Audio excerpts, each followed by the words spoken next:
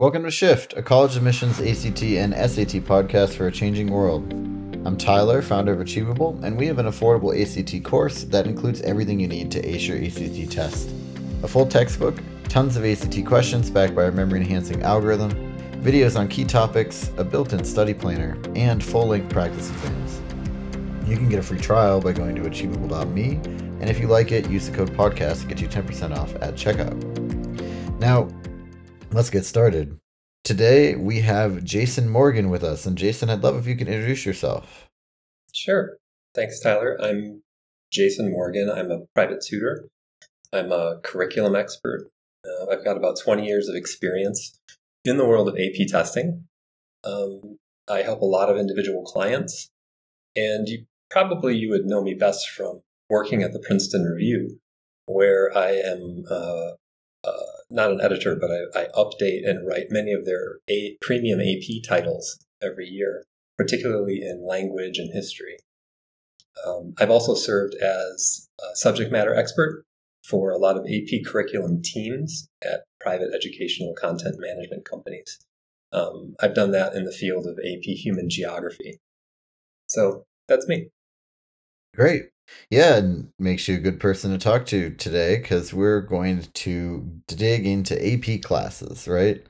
And I think, everyone now kind of looks at AP classes a little bit like, oh, it's kind of a requirement to have one or two, right? Even my cousin is taking AP in art history because she thinks it's one of the easier ones.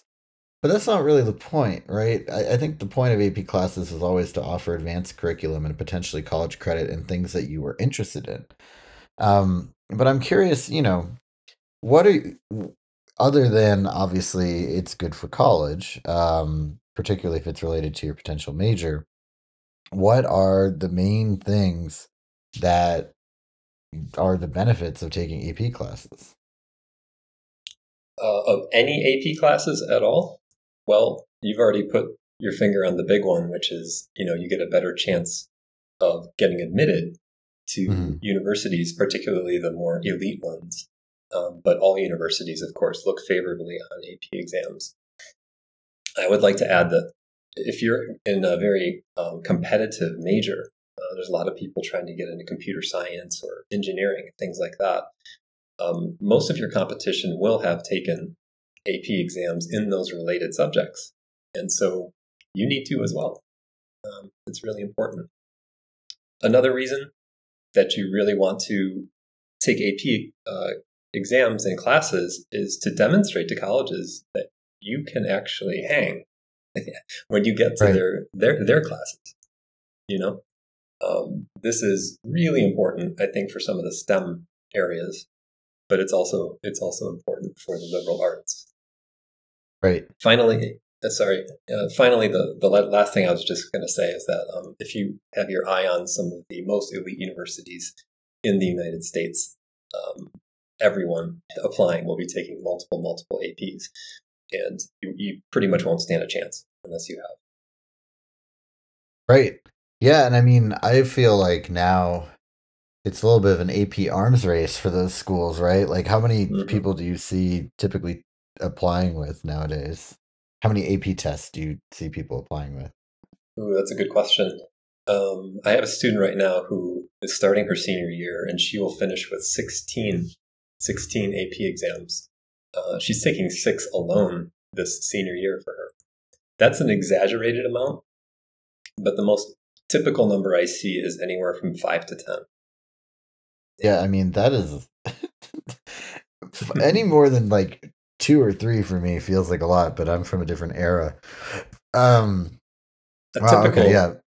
typical arc would be to take, if your school system allows it, is to take 1 in your freshman year, usually human geography or sometimes world history, and then to take 2 in your sophomore year. And then they open up the floodgates junior and senior year, and that's when people end up taking 4 or 5 or even 6. Wow. All right. Well, that's crazy. I mean, I think that there's some. I just have the follow-up question. Is this our AP classes a good way of figuring out what you want to major in? right? Or at least maybe eliminating some things that you don't like. I think the second option is more accurate. It'll probably teach you what you don't want to do in more rigor and more detail rather than what you do want to do. Yeah. Got it. Yeah. Cool. Well, then, yeah. So then, I mean, obviously, taking AP classes in your major makes a ton of sense because at a bare minimum, it's kind of an admissions requirement. But then also, you could, hypothetically and hopefully learn, get college credit and be able to skip maybe the entry level class of that major in your school, which saves you money and time, and frankly, just like it's just work you don't have to do. Sure. But what about other AP classes, right? Like you talked about AP geology, and I don't think there's that many geologists out there. So, like, what are the benefits of taking AP classes that are unrelated? Oh, I think you meant geography, human Or geography. geography, sorry. Yeah. Yeah. Yeah. Well, if you're going to take AP, obviously you can only go into one area in life. So if you're a person who takes 6, 7, or 8 AP classes, then quite a few of them are going to be unrelated to what you do in the future. That's fine. That's absolutely fine because when you study anything at a high level like that, you actually kind of sharpen your mental tools that are inside your head, and that makes you better at the things that you really want to pursue. This is exactly the same reason why it's good to actually study for the SAT or ACT, Right. because the process of just going through 2 or 3 months of that makes you better at everything else that's more important in life. So, yeah. Yeah, it Uh, teaches you how to study and teaches you also, again, it's like leveling you up from the rigor of high school to the rigor of college, preferably a little bit of a warm up before you get there. Absolutely. It's like someone putting their hands together and giving your foot a boost over a fence. Yeah, absolutely. Also, when you take a bunch of AP classes, even ones you don't care about, that you're not going to be going into, universities see that and they know that you're a person who challenges himself or herself. Okay, I work also in college admissions as a private counselor, and over and over we hear from private admissions, or sorry, from college admissions committees that they really look for students who've challenged themselves with an AP course. And I hesitate to say that it doesn't matter how well you do in the course, but to a degree, it doesn't matter how well you do in a course. They just want to see that you're the kind of person who tried, you know? Right. So, Yeah, so taking AP classes is good even if maybe you don't get a good grade. mhm. That kind of like the implication there. Absolutely. I've always said that if you're an all A student in regular classes, just be prepared to get some B's in your AP classes. And schools aren't going to punish you for that at all. It's a period of transition. You're learning how to be a better student. That's fine. No worries. Yeah, So, very cool. Well, then so I think like the other thing is, AP exams and AP classes are sometimes a little different, right? So are yeah. there any instances where you would want to take the exam but not the class first? Or should you kind of always be trying to do class then exam? It's definitely easier if your school offers the class for you to take the class and then the exam in May. But there's definitely a lot of schools out there that don't offer certain AP classes or don't offer AP classes at all. And so if that's the case, I want everyone listening, if you're in high school, to know that it's always an option to take the AP exam without taking an AP course. You can study yourself. It's many people do that. Yeah, so tell me more about that. I mean, are you like are there specific tests that are better for this? Or do you have advice for people that are looking to go down this path of self-studying? Yeah, I have a lot. Well, Yeah. first of all, universities are going to definitely notice that you did this, and they're going to put a big gold star right on that application. It shows that you are a very detail oriented, determined, and conscientious student. They love those qualities. So if you have the willpower and the drive and the execution, go ahead and and pick 1 or 2 AP courses or AP exams in topics that you like. and see what you can do with it. Spend all school year studying on your own now and then for the exam in May, and you may be surprised that you could end up with a 4 or a 5.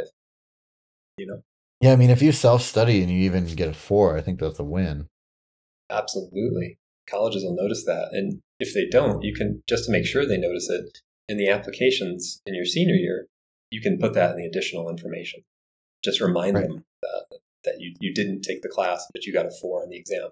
So it's really wide open. There's 38 different AP exams as of right now, and you could conceivably do quite a few on your own. The ones that most people take self-study for, there's 4 of them for those of you listening and are curious about this. The first one that's most commonly self-studied for is AP Environmental Science. The reason for that is that many schools don't offer the class, but people want to take it. The other 3 I would recommend above that one, AP Government, AP Psychology, and AP Human Geography, which is the one that I do deeply. Those 3 are definitely able to be self-studied, partly because they don't require as much rigor in terms of like the way STEM classes do. It's just a lot of reading and a minimal amount of memorization of different government trends, psychological ideas, and demographic stuff for human geography. Mm-hmm. So those are the ones that I would recommend. Got it. Yeah, and then, I mean, can you take, like, even if it's something that is pretty hard, like AP Physics, but you're really interested in physics, can you still take an AP exam, even if you're not going to take the AP class for it, or that your school doesn't offer it? Yeah, you can take any AP exam you want if your school agrees to get the test for you. And you have to ask them, you have to ask them many months in advance. It's not something you can do just a few weeks in advance. So you should make that decision for yourself in maybe September or October of the school year, and then chat with your administration. Yeah, that also means that you can't back out once you make that decision. I bet you could, because there are definitely people who skip out on AP exams now and then. Your school might be angry at you, but yeah. Yeah, sorry, you can always back out. Yeah, it's more just like try to make that decision really firmly before you go through the work of getting your school to get the test ready for you. Seems like a lot of work. Overall, though, I would say that the STEM topics, science, technology, engineering, and math, those ones are a little bit tougher to self-study for. They're a little more rigorous, and it really helps to have a tutor or a teacher helping you along there.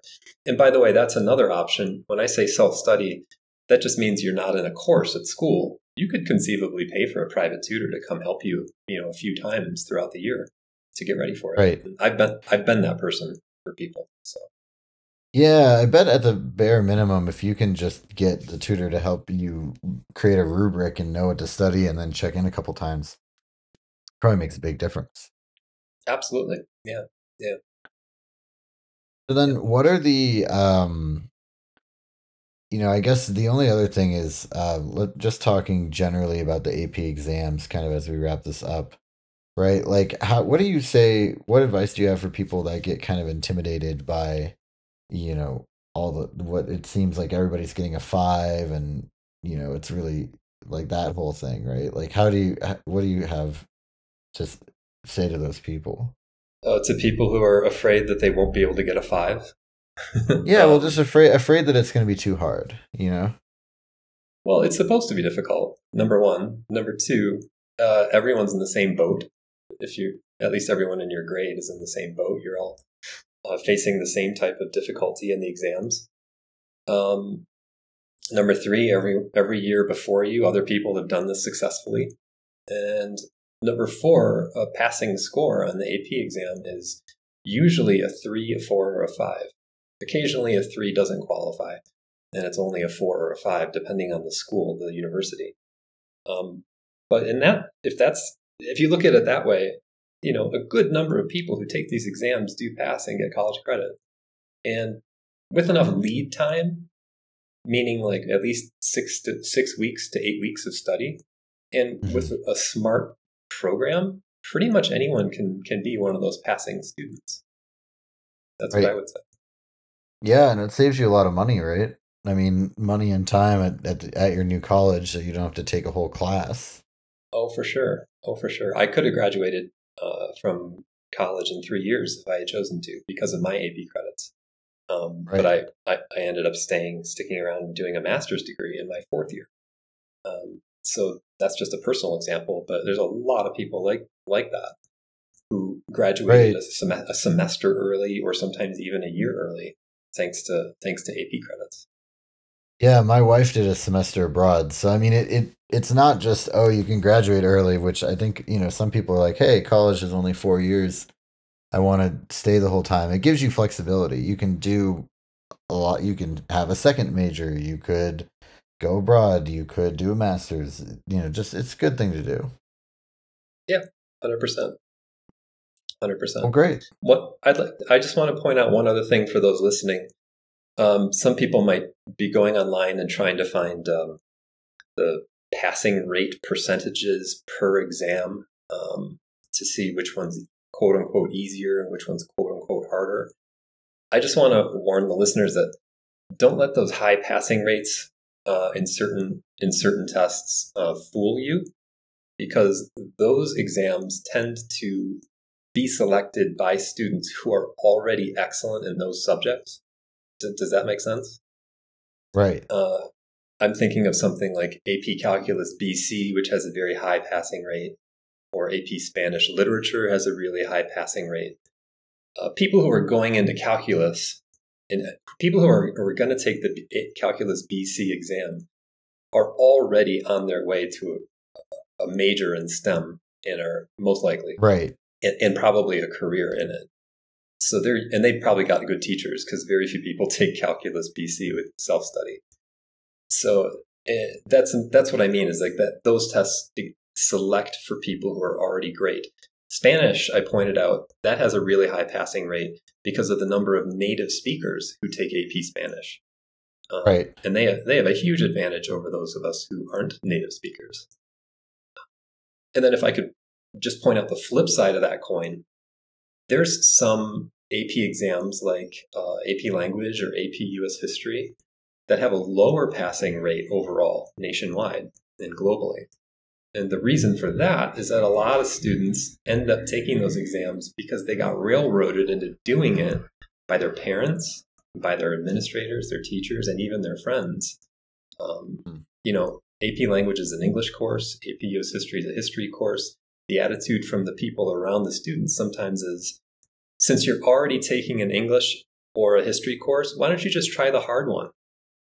But maybe the student doesn't have like the heart to do that. They don't have the ability to stand up for themselves in that situation and say, I want a regular course. This ends up reflecting poorly on them in May when they take the AP exam and they have no desire to do so, and they end up getting a 1 or a 2. That's what brings down the passing rates for certain exams. Well, and that's the thing too, is like, remember, this is a ton of work, right?